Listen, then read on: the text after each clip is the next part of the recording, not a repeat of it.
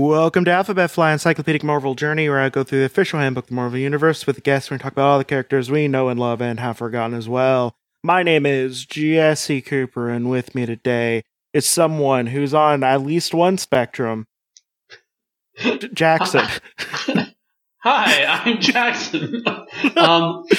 I'm definitely on the LGBT spectrum in many places as a genderqueer bisexual person, but also probably somewhere on at least one of the mental health spectrums. I don't really know. Like, I haven't. You know that thing where someone's like, being autistic or being ADHD is like this, and I go, hey, I do that, but I've never actually gotten tested because I don't want to be that costs on. Money?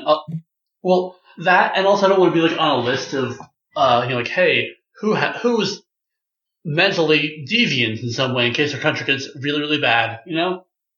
I mean, you're already going to get put in the camps for the stuff you said it before, so. Ah, damn, I can't believe this was a secret way to get put into a camp with this Marvel podcast. Oh, no, both of us are going to camps real quick. But that being said, talking about fascism, we're going to be talking about someone who did a fascism. Oh, great, I love it. Love a good fascism. Yeah, so, Dr. Spectrum won. Okay. So, do you have any idea who Dr. Spectrum is? So one was fascism, so probably a villain. Doctor, definitely a villain. Reverse that. So fascism, definitely a villain. Doctor, probably a villain. Spectrum, probably a light-based villain. He has like some sort of prism power, some direct light stuff. Yeah, that's pretty much it. Well, okay, technically he did a fascism to save the world, you know. You know. Yeah, that old story. Yeah, that old story. No, all he's a bad guy. Fascists say they're trying to save the world. Some of them are saying very explicitly we don't want to save the world. Depends on which one, you know. True. I think a lot of the fascists like get anywhere are like, we need to save the world, and the problem with the world is this minority group. Yeah, that's normally it. Well, they did a fascism because of other things. And by the way, I've described the story that this person's in at least 10 times so far. Jesus. Is he supposed to have color? Well, this book is black and white, so. Okay, sure. It's supposed to have color. Yeah. So he's a guy in his spandex bodysuit with a scary mask who glows. Yep. So, his name is Joe Ledger. He's an adventurer, former astronaut, and flight instructor. He's publicly known on the Squadron's Earth as, as Joe. There's a good reason for that. He's a citizen of the United States of the Squadron's Earth with no criminal record. His other aliases is not unknown. His place of birth unrevealed. He is single. And he's part of the Squadron Supreme. And he first appeared in the Avengers issue number 85. The World is Not for Burning in February 1957. I've talked about this particular issue so many times. I don't know what the Squadron Supreme is. What the dick is that? Well, it's basically a pastiche of the Justice League, but it's done in a Marvel way and actually goes way above pastiche. Like, they're actually really well-formed, individualized characters. Oh, sure. It was just a pastiche thing, because at the time, the DC had a pastiche of, like, the Avengers, and they had a pastiche of the of the Justice League. But yeah, there is also a Cover Piece Theater. Cover Piece Theater.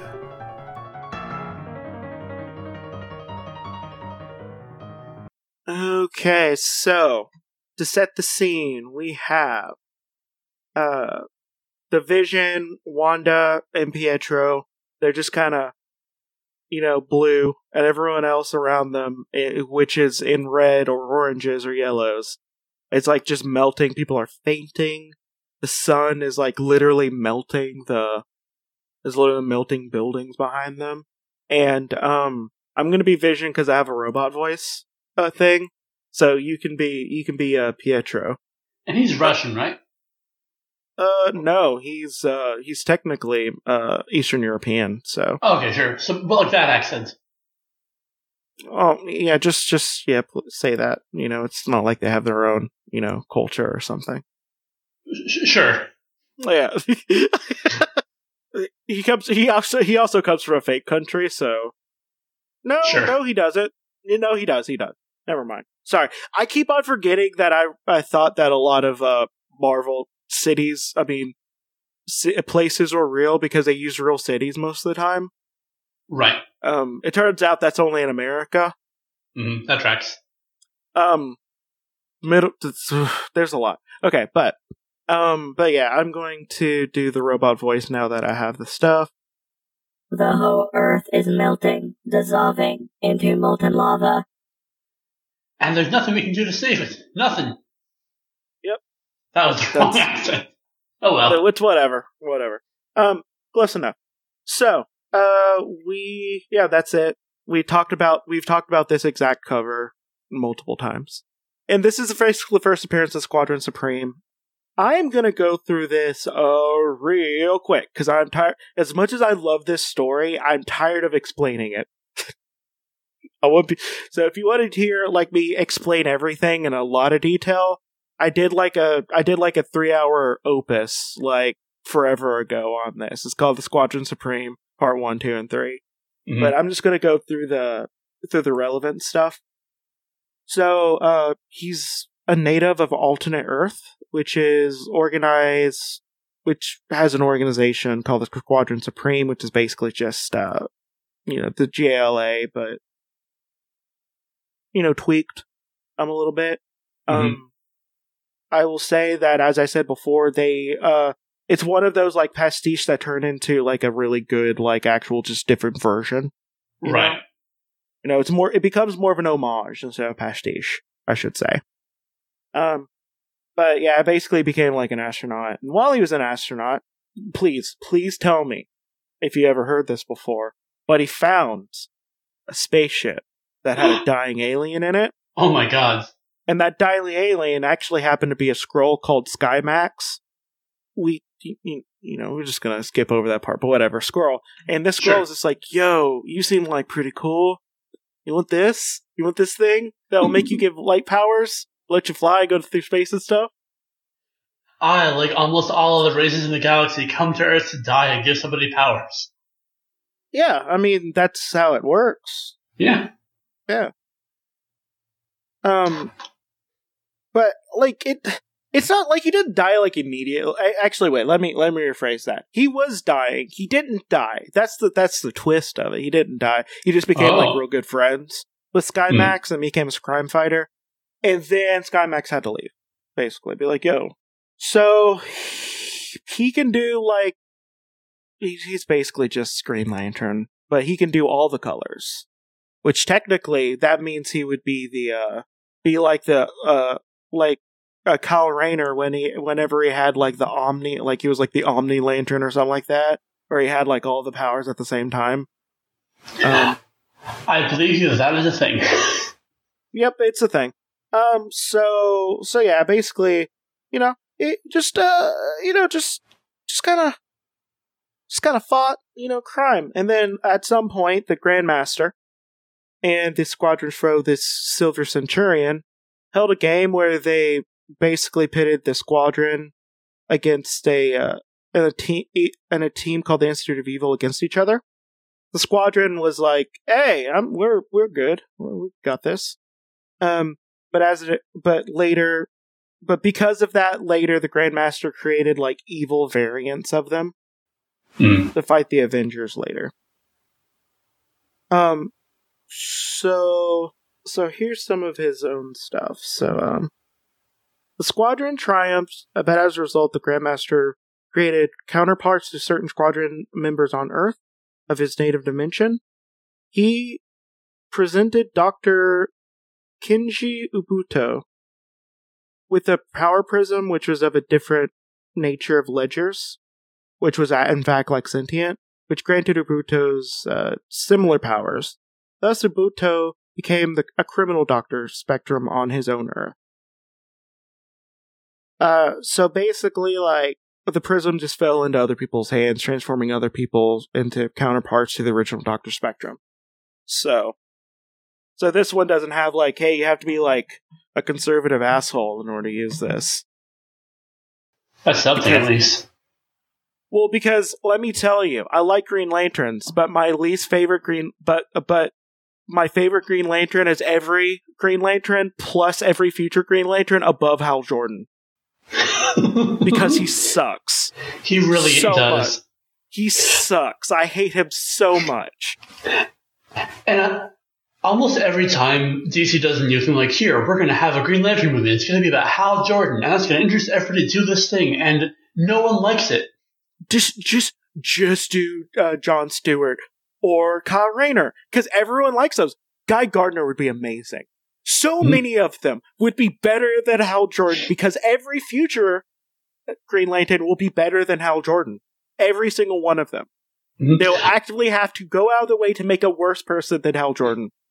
Honestly, sorry for a tangent here, but my pitch for a Green Lantern movie is want to, like, introduce that Hal Jordan has gone too far, and all the other Green Lanterns have to, like, go track him down, or at least all the Earth ones or whatever are going after him. That's it. Like, boom. No, like, you can just do it when he has parallax inside of him. Like, that literally, you have the perfect jumping off point that's that's canonical in the comics. Yeah, that. So, yeah. But that being said, but yeah, he's like, technically a good person. I following the link you sent me, and that is a look. That is I get what they're going for, but he looks like what's it called? Like the slap it, bop it, twist it, spank it thing. Yeah, the bop it. Yeah, he looks like a bop it if he was a man. Yeah, it's not a good costume. No. There's a reason why he took off the cowl later. Well, the other reason is because of other stuff. So, the original Dr. Spectrum and all the Squadron Supreme was fell under psychic domination of an other dimensional being known as the Other Mind, who served a entity called Null the Living Darkness. When this happened, basically, Kyle Richmond, who was the Nighthawk of their Earth, used the American military and them to take over the world. Not ideal. The Defenders go in and help them, and they just kick Overmind's butt, and then all of a sudden you have this world that was completely decimated by the Squadron Supreme in American military, that is in disarray, and you have these heroes. They're just like, hey, what if we fix it? What if we fix it? Hey, we could fix it. And they all reveal their identities and say, hey, give us a year, we'll fix everything, including death. Including death? Yeah. Okay. So they do that. So basically they somewhat fix it. Sure. But there's a little snags along the way. Like, one of them is a little person. By little person, that was unfortunate that I said that, because it actually involves a little person, but someone with dwarfism. But there's a kid on their team named Nuke. You want to guess what Nuke's powers are? Shapeshifting.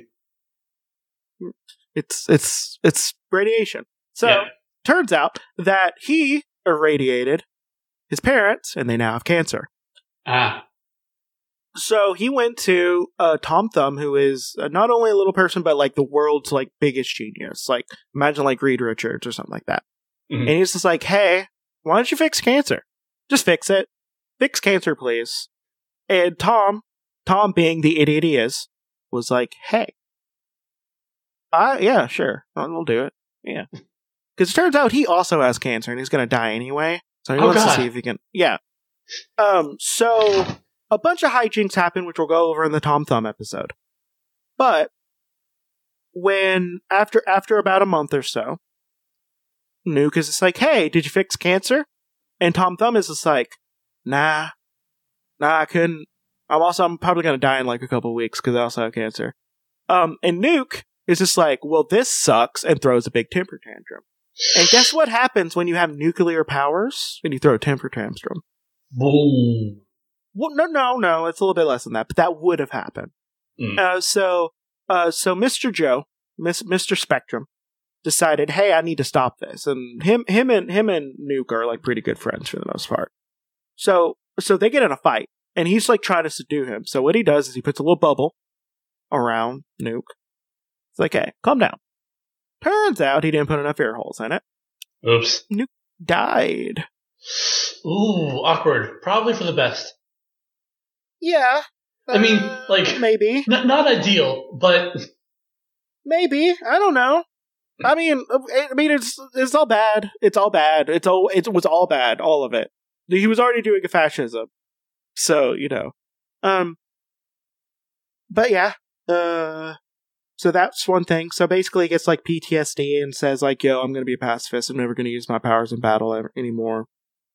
And they do a bunch of other fascism stuff where they're just like, oh, we're making the trains run on time. Stuff like that. Sure. He becomes like a really attracted. Also, another thing I forgot is they made something called a B-mod, and a B-mod is basically behavior modification, which is like a machine that basically rewrites someone's behaviors. Well, that happens to a bunch of their former enemies called the Institute of Evil. Well, he becomes really attracted to one of the people called Foxfire. And they have like kind of a thing. So later, Nighthawk of that world, which is Batman, basically makes a bunch of people to fight the fascism with a bunch. He hires a bunch of, basically gets a bunch of villains, and they fight. And a bunch of them die. The squadron members, a bunch of them die. So does some of the Redeemers, and Joe's one of them that's left. But right before he died, Black Archer, who is surprise, the Green Arrow, shoots the prism that's embedded in his hands, and all the light leaves him, just all of it. So now he's kind of flying around with, yeah, yep. Now he just has the shards of the prism like in his bloodstream, and it can't leave. So that's it. He has Green Lantern powers. Oh, okay, that's it. All right, that's it. Yeah, no, I don't care about him that much. Yeah, that's fair. He's just Hal Jordan, but different universe. A little bit more likable. Sure. And, like, I appreciate that he was like, oh, I accidentally killed this kid under, very bad situation with a kind of no clear winner. I'm going to just stop doing that. Fair enough. If there's no, like, that is a reasonable conflict to have to go through. Yeah. Yeah. Well, but that's it pretty much. Sure. I'm just going to end the episode right here. So, well, what do you have to plug? Oh, that was it. All right. So, I am one half of Gratuitous Pausing. We are a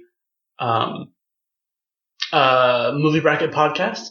We're at time of recording, we're on hiatus because there's just a wave of coronavirus spreading through the country and it's making it really hard to do things. So we're just not for a bit. Hopefully by the time this is out, we'll be back. We'll see. And I'm also one half of Asadi Granada, which is a Sherlock Holmes rewatch podcast. And hopefully that's coming back soon. I have the edit, so we'll see when that happens. Yeah. And hopefully that's out. Links are in the bio, or links are in the description, probably, I hope. Yeah. Yeah. But my name is, yes, I have another podcast called Creepy Critters, where me and my friend Fiona talk about cryptids in somewhat lurid ways. If you want to support me, go to the description where you can see a handy little link that will go to my Patreon, which is also patreon.com/alphabetflight. where you can support me for as little as $1 a month. Which is an amount that most people forget. You forget about $1. Absolutely. Pretty easy. Yeah. Give me $1. If enough people forget to pay me, forget that they're paying me $1, maybe I could not work anymore and do what I like doing. I don't know. That'd be a cool thing. But yeah, so this has been, if you want to see the people we're talking about, you can go to @AlphabetFlight on Twitter and Instagram, and this has been Alphabet Flight, and may Khonshu protect you through all of your night travel. Good night.